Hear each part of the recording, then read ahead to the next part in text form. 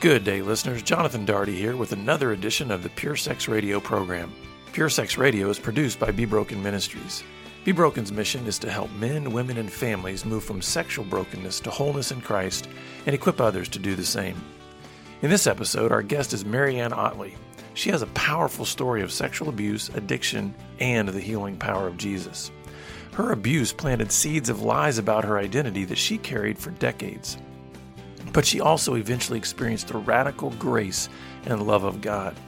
If you or someone you love has faced the pain of abuse or addiction, Marianne's story and insights will help you discover hope, joy, and the faithful, generous, gentle love of Jesus Christ. You don't have to live in shame, guilt, and despair. No matter how broken you feel, you can be made whole. Learn more about Marianne and her ministry at lovetriumphs.com. For more resources, visit bebroken.com or check out links in today's show notes. And please rate and review the podcast after listening to help others find it. Now here's our conversation with Marianne. Well, all right, Marianne Otley, welcome to the program. Thank you, Jonathan. It's a pleasure to be here. Yeah, so you have you've written a book called Love Triumphs. You actually have a ministry named Love Triumphs. Yes. And what I would love for us to do today is I'd love for you to share with us your story and kind of how you got to this space of writing a book, having a ministry, especially for women who have dealt with some serious traumas and abuse in their history. We would love to hear your own story. And then I'd love to dig into some insights that you've gained along the way that might be helpful to other ladies that are listening. Absolutely. Well, thank you. I just started out like any kid. Around 13 years old, I was babysitting, going to school, having fun with friends. And in the summer between my 8th and 9th grade year, looking forward to going to high school, I was sexually abused by 3 different people. And they weren't connected. And one of the abusers was my dad, which was a major upset in my life. The second one was my dentist, which was totally unexpected, huge trauma for a 13-year-old, and then a neighborhood boy. And so I left that summer really believing that I was causing these things to happen. There was something wrong with me. And it was really like just living life normal one day and the next day being in a twilight zone. The floor just came out from underneath me. I didn't know who to trust. I didn't know who to love. I didn't feel lovable. And the night that my dad came in, the very first night, when he left, I heard a voice say to me, "You must really be bad for something like this to happen to you." And I thought, well, the only person that saw this happen was God. So if God thinks I'm bad, then I've got to be bad. And I lived with that identity that I was bad until, as the book explains, I get to be, God helps me understand the truth. So what that meant is that I lived with an incredible amount of guilt and shame, a lot of secrets, a lot of hidden feelings, things I didn't share. I didn't share about the abuse until I absolutely had to. Never shared about my dentist until I was in my 30s. I'm 63 now, so it was a lot of secrets, a lot of shame. And then because I was bad, I felt like I would never have anybody good in my life. There would never be a good man that would love me. So my selection of men were always really abusive and disrespectful, dishonoring. And that led me to making choices about alcohol abuse. I used to drink myself to sleep to dull the pain. I smoked 2 packs of Marlboro Lights a day. I had a weekend cocaine habit. Everything I could do to get into the world to get the pain relieved. And I was in counseling from the time I was 18 to the time I was 33 when I had an encounter with God. And what I found is that in counseling, you can have some good counselors, you can have some bad, and you can have people that can help you cope. They can help you learn new behaviors. They can help you move forward, but only Jesus can heal you. He's the only one that can reach back in your past and touch the pain. He's the only one that can help you be content in the present and then give you hope for the future. And how that happened is that I had like the last straw when I was 32, just the last straw moment. And I really felt like just leaving the planet. And I screamed out to the sky, what in the hell is real? What's important? What's the truth? And this prayer began bubbling up from the inside of me. The Lord's Prayer, Our Father, who art in heaven. I'm like, I do not want this. I don't want a father. I don't want a kingdom. I don't know what Hollywood means. I just want someone to tell me the truth. I want to know how to live. I don't know how to live. I want someone to help me. And that prayer just kept bubbling up. And so I couldn't help but keep praying it. And then within a matter of days, I was starting a new job and met a person at the job that within a matter of months became a friend. And at a dinner after work one time, that friend said, hey, what are your thoughts about God? And I'm like, God, I guess there's a God. I guess everything had to come from somewhere. He said, well, I'd love to know what you think about Jesus. And I'm like, oh, no, not Jesus. I said, listen, when I was a little girl, I tried Jesus, but Jesus just doesn't work. And he didn't bat an eye. He just looked at me and said, oh, love doesn't work for you. And I'm like, well, what does Jesus have to do with love? And he's like, well, Marianne, you can research the whole world and you can search every religion and you'll never find a God that came to the planet, became a man, suffered trauma, abuse, suffered rejection, was nailed to a cross naked, hung to die, just to redeem those very people back to himself. He has everything to do with love. And I don't know who hurt you, but it wasn't him.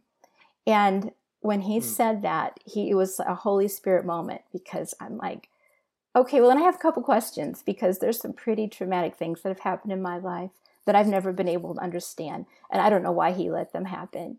And he said, we let people choose. And so very wounded, hurt, lost people hurt you.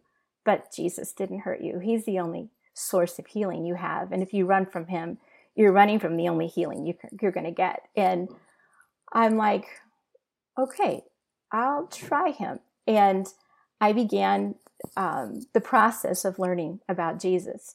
And that man's now my husband. And we have been married for 27 years, and we have 3 beautiful children and a daughter-in-law. But what happened is that I did fall in love with him, and I was interested in Jesus, but I had so many disappointments in my life that I was afraid to jump in. I was afraid to believe in something, trust something that was going to hurt me again. And so Tom and I got married. We had our son, Tommy. He's taking a nap.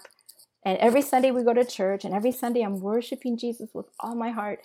On Wednesday, I'm thinking, wait a minute, is this real? Can a man be God? And then Sunday again, I'm worshiping Jesus with all my heart. And then Wednesday, I'm like, this is just a business. This can't be real.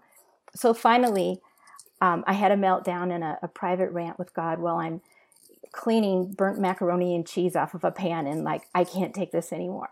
I can't take waffling. I've got to know. And you've really set this up hard. It's almost cruel that all I have to do is trust you and everything's going to be okay. But I trusted people and I was hurt. So I have an idea. If you would just tell me you're God, then I would believe you. I would believe you forever. So my son comes down from his nap and he pulls on my pant leg. He's 2.5 years old. And he said, Mommy, Jesus is God. Jesus is God. And I got on my knees and asked Tommy, what did you just say? And he said, Mommy, Jesus is God. We were swinging and our swings were connected and they went all the way up to the sky. And there were angels all around us and the Holy Spirit pushed us. And I'm like, oh my goodness, this is a miracle. I mean, he's 2.5 and he's articulating this. And I'm like, Tommy, what did he look like? And he said, oh, Mommy, Jesus is a light. And I said, what did he say to you? And he said, nothing. We just laughed. And he said, but I didn't want him to go. And it was like, well, what happened, honey? He said, I woke up. So while I had this rant, he gave my son this beautiful dream that helped me believe him. And so from that time on, I got on my knees, and I still do today.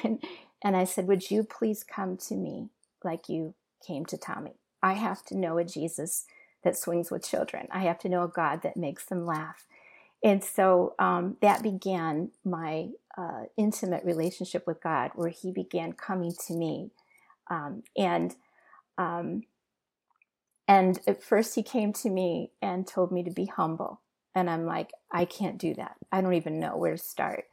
And then later he came to me in the middle of the night when I was really dry and tired and weary. And he said, let me in.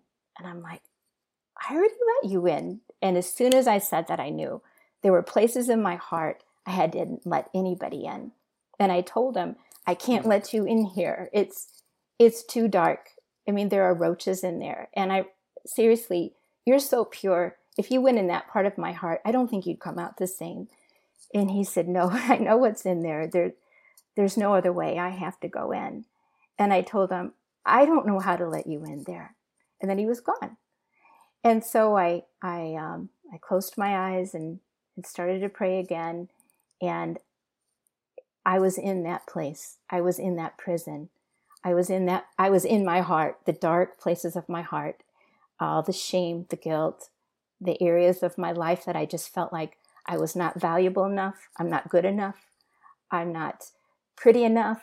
I'm not ever enough there. And I thought, oh my goodness, there's no door here. I don't even know how to get out of this place. And it was all a vision, but at the top of the cell, I saw a window, and I followed the light from the window down to the floor of the cell. And there he was. He was dressed in white with a scrub brush and a bucket on his hands and knees, washing my heart. And everywhere he washed, there was light. And I just became this embodiment of light. And I thought, okay, if the King of the universe can go in a place like that and clean me so humbly, I want to be humble, and I want to be yours forever. And that began my really search for learning more about intercession. How do I get close to you? How do I abide in you? I don't know how. I want to, but I don't know how. And in the midst of that, years later, we're talking maybe even a decade, all of a sudden, out of nowhere, I'm feeling like I'm asking my husband, don't touch me. You just stop touching me. He touches me in the middle of the night. Stop touching me. You can't touch me. Leave me alone. Why are you doing this? He's like, I love you. You're my wife. I want to touch you everywhere. Like, no, we can't do this anymore. And the abuse began to come up that I had never really dealt with. And so I told him, I'm exhausted and I don't know what's happening, but I know I need help. And we began to pray. And God brought this amazing missionary into our lives named Elsie. She had rheumatoid arthritis. She couldn't even button her shirt. She was in her 70s at the time, and she was the most powerful intercessor I have ever met. And long story short, she started praying with me. And in our prayers, we went to a conference where the teaching was how fathers are supposed to bless their children's identity. That the father's responsibility is to help the daughter and the son know that they're valuable, that they're loved, that they're safe, they're protected. And when that doesn't happen, we go out and try to do that ourselves. And we're not equipped when we're young. We don't have the framework. We don't have the life experiences to know. So we find ourselves in all these terrible positions, terrible places, listening to all the wrong messaging. And that was my story, right? And I was just sobbing during this training. And we broke into prayer groups, and she was my intercessor. And she said, sweetheart, it looks like God is highlighting some things for you. And I said, I don't know why, but I can't stop crying. And she said, well, what are you feeling? And I said, I'm feeling like I'm in trouble. I feel like my mom is going to be really mad at me. Here I'm in my 50s at that time. I feel like I feel a lot of guilt and shame, condemnation. And she said, well, may I hold your hands? And she held my hand and she said, let's pray. And she said, Lord, Marianne is feeling like she's in trouble. and she's afraid her mom is going to be mad, and she's feeling a lot of guilt and shame. And what do you want Marianne to know? And what was amazing about Elsie is that she didn't diagnose me, and she didn't prescribe a solution. She literally just listened to how I was feeling, and she told God how I was feeling. And I felt so validated. I felt understood for the first time. And I was really curious what God was going to do with all that. And she said, so, Lord Jesus, what do you want Marianne to know about why she's feeling this right now? And immediately I was in my memory of the first night that my dad had come into the bedroom that night. And I said, I cannot go back here. There's just no way. Every time people want me to go back here, it just gets worse, and I can't do it. She held my hands and she looked me straight in the eye and she said, honey, let's let Jesus do the work this time. And I was really intrigued by that. And I said, okay, we've opened this can of worms. Let's go, let's walk through it. And so she said, Lord, what do you want Marianne to know about this night? So again, I'm back in the memory. I closed my eyes and I'm back in that room. And all of a sudden, Jesus is in the room. And the room is filled with light. And I'm like, Jesus is in the room. She said, that's right. And then I'm aware that someone else is in the room. And I told Elsie with my eyes closed, someone else is in this room. And I looked over to the left, and standing like guard over my dad was a 9-foot wasp-like, roach-like demon. And this demon was so putrid, so vile, so ugly, so evil that if I stayed looking at him, I would vomit. And I said, there's a demon in the room and he's behind my dad. And it was clear to me that he was very possessive and territorial, and he had been influencing my dad. And she said, okay. And she didn't, it wasn't moving her at all. She said, Jesus, what do you want to do with that demon, that roach-like, wasp-like demon? And I thought, he's going to have Jesus for lunch. And Jesus just stepped over and had a push pin in his hand, and he poked that demon in the center of its being, and he pinned him to the wall. And I told Elsie, Jesus just pinned that demon to the wall. And she said, that's where he will stay. And then Jesus looked at me and said, he'll never torment you again. And I've never been tormented like I was tormented ever. Like, no dreams in that way. I mean, not that I've never had a bad dream again, but he was literally pinned to the wall. So then Elsie said to my dad, to me, to ask Jesus, who is my dad, to him. And so I said, Lord, who is dad to you? And he didn't answer me. He just looked at my dad. And when I saw the love that he had for my dad, it was other than any love I'd ever seen. And so I told Elsie, he loves my dad. And she said, ask him again, who is your dad to him? And I said, Lord, who is dad to you? And Jesus looked at me straight in the eye, unashamedly, and said, he's my son. And I started to cry and thought, oh my goodness, Dad's going to be okay. How is this going to work? And then she said, Lord, who's Marianne to you? And I asked him, Lord, who am I to you? And I thought, I remembered that night when Dad came into my room and you said I was bad. So I don't know that I could hear that again. And he walked over to me and he had this beautiful white gown and he put it upon me like a little girl. And he put this crown on my head that's still there today. He put a ring on my finger, sandals on my feet, and he took my arms and he said, who are you? Who are you? Well, you're my princess. And all that shame and guilt and condemnation and the lies that I was bad, I just sobbed like for 30 minutes and they were just washed away. And it's still in his presence, still under that light and the glory and the love of God. And I knew then that my purpose was to help women who've been abused to meet this Jesus, this Jesus that can transform your identity in a nanosecond, right? With his presence and his love. And so just quickly to kind of share the triumph part of my story is that a decade later, my dad was very sick, and I was able to pray with him.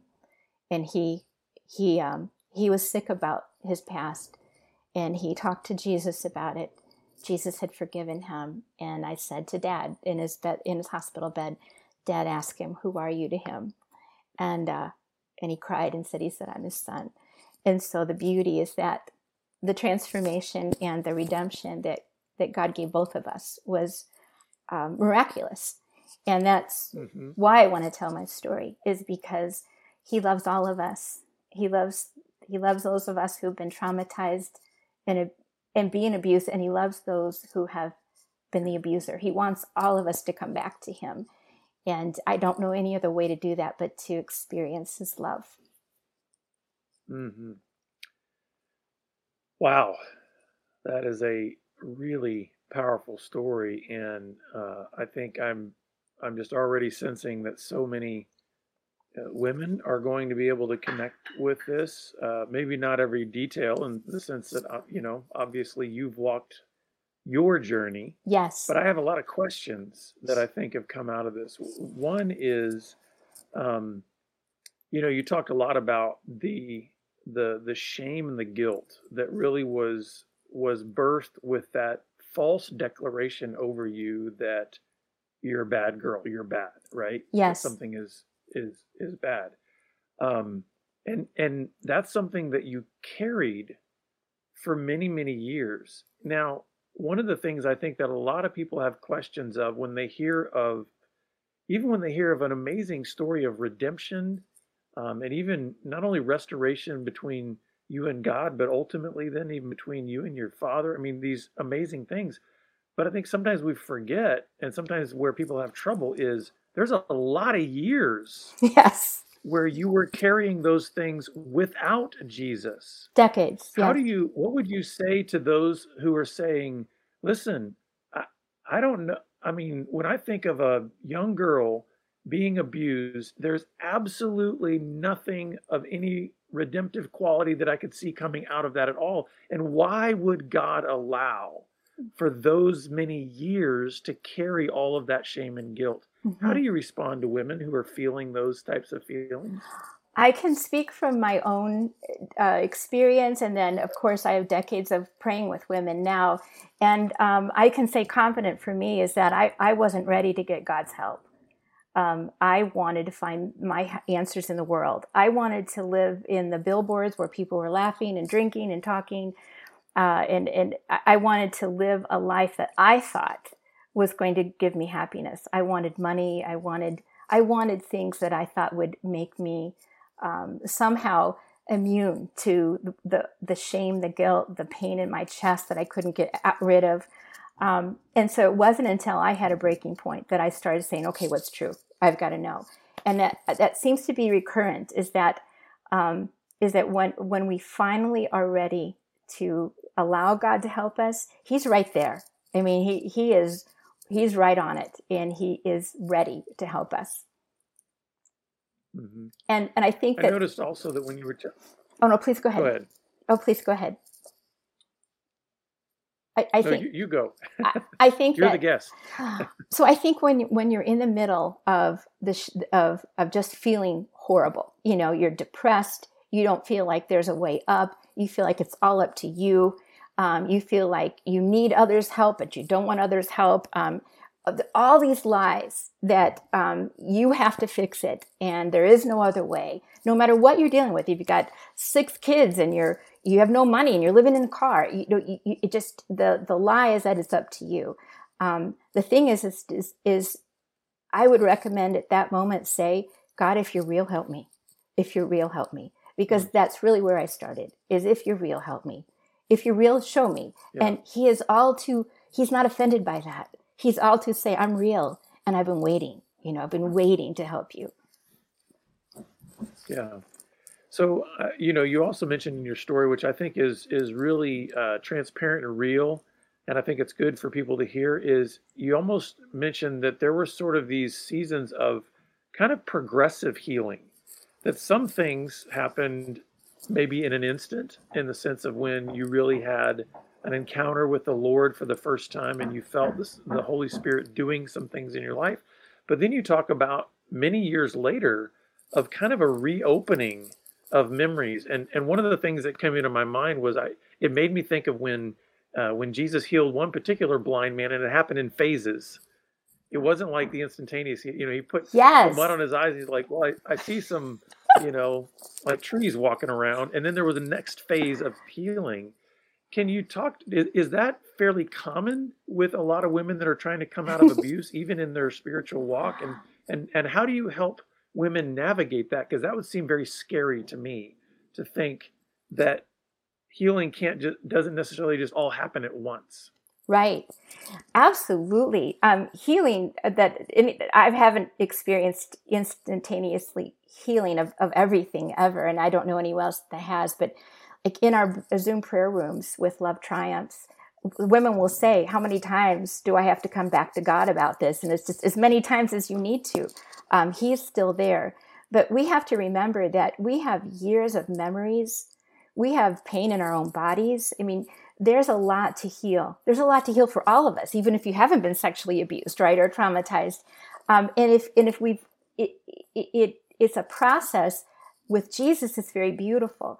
He heals everything we need for that moment, and for that moment, he took away that I was a bad whore-like, slut-like. I mean, that's what the enemy wanted me to believe, that's who I was, ugly, fat, stupid, that those were the lies I was believing in, and he called me his princess. So in that moment, that's exactly what I needed to hear. And then as I'm growing and I'm experiencing things and I'm in my marriage and I'm tired and I've got kids that are growing and they're becoming teenagers, I think that other memories come up, and he was always right there for those. So I think he's always right there when we need him for what we need. And he gives us our daily bread. We want it all instantly. Give me, let me win the lottery and I will be happy, right? And it's like, no, it's a daily walk and it's a journey, and he is super faithful. So let's talk about trust from a couple of different angles, because there's two things I'd love for you to address. One is just even some of the challenges that there can be in trusting in a God who declares himself to be a father and incarnated as a man.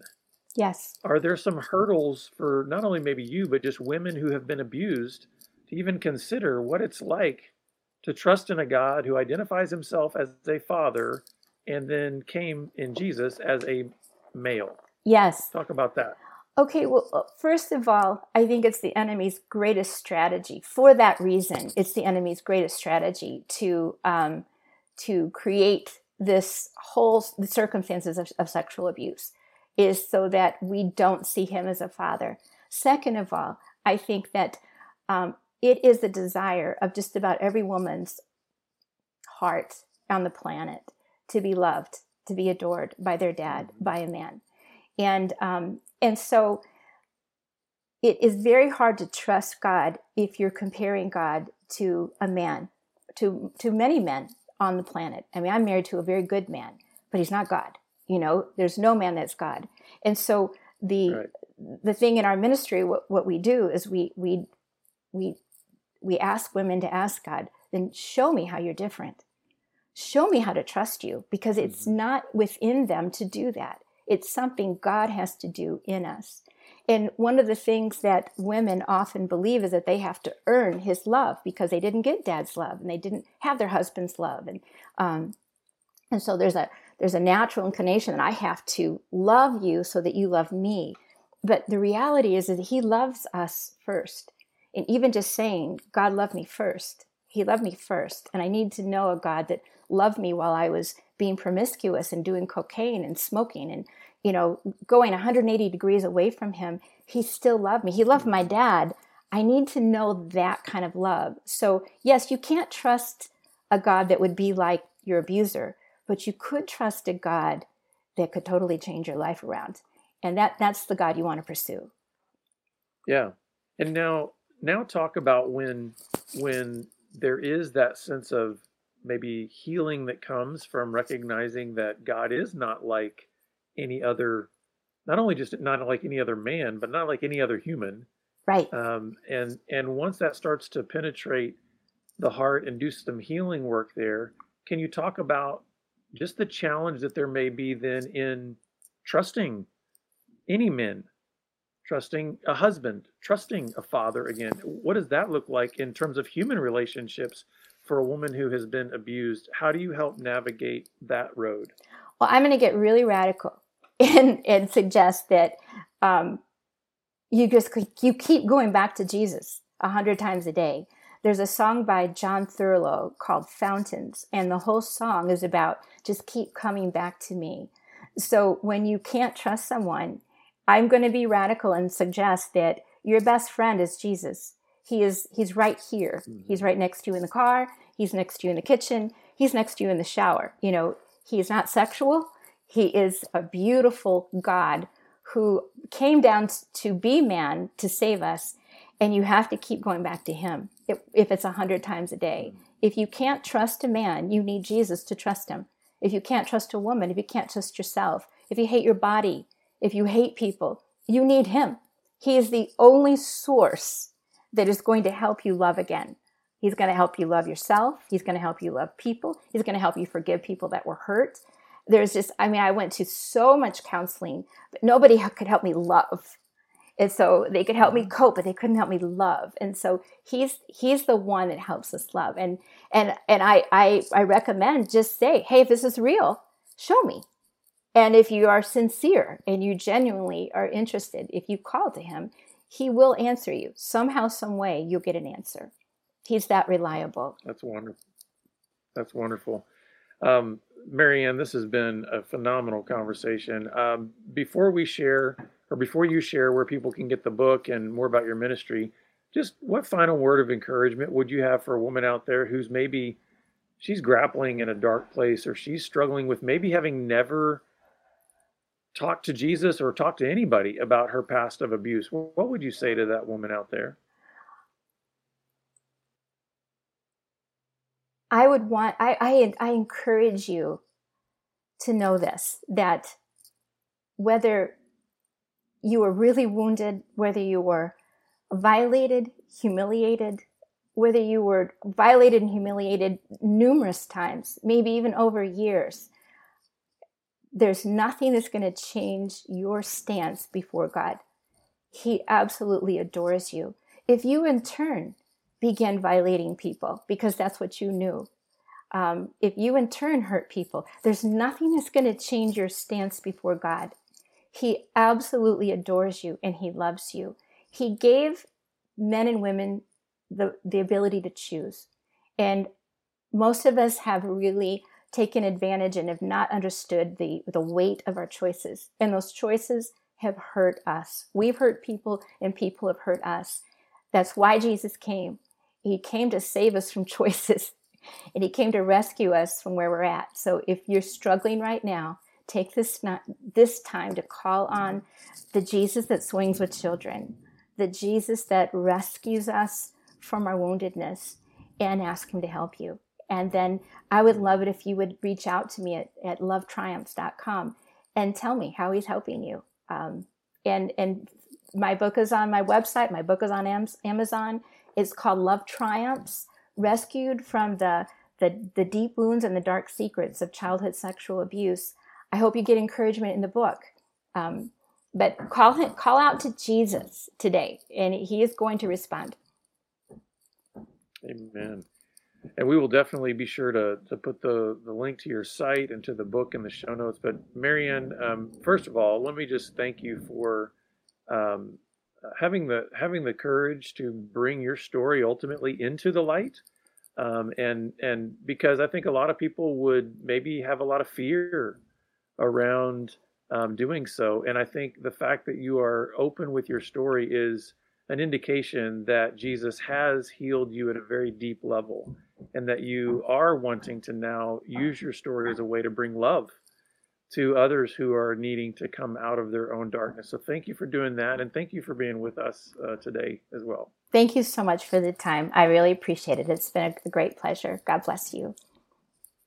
Yeah. Well, listeners, so go to the lovetriumphs.com website, and we'll have all of that in the show notes. But Thanks for being with us today, and we look forward to seeing you back here again next time on the Pure Sex Radio program. Take care. Pure Sex Radio is paid for by Be Broken Ministries. Visit us online at puresexradio.com.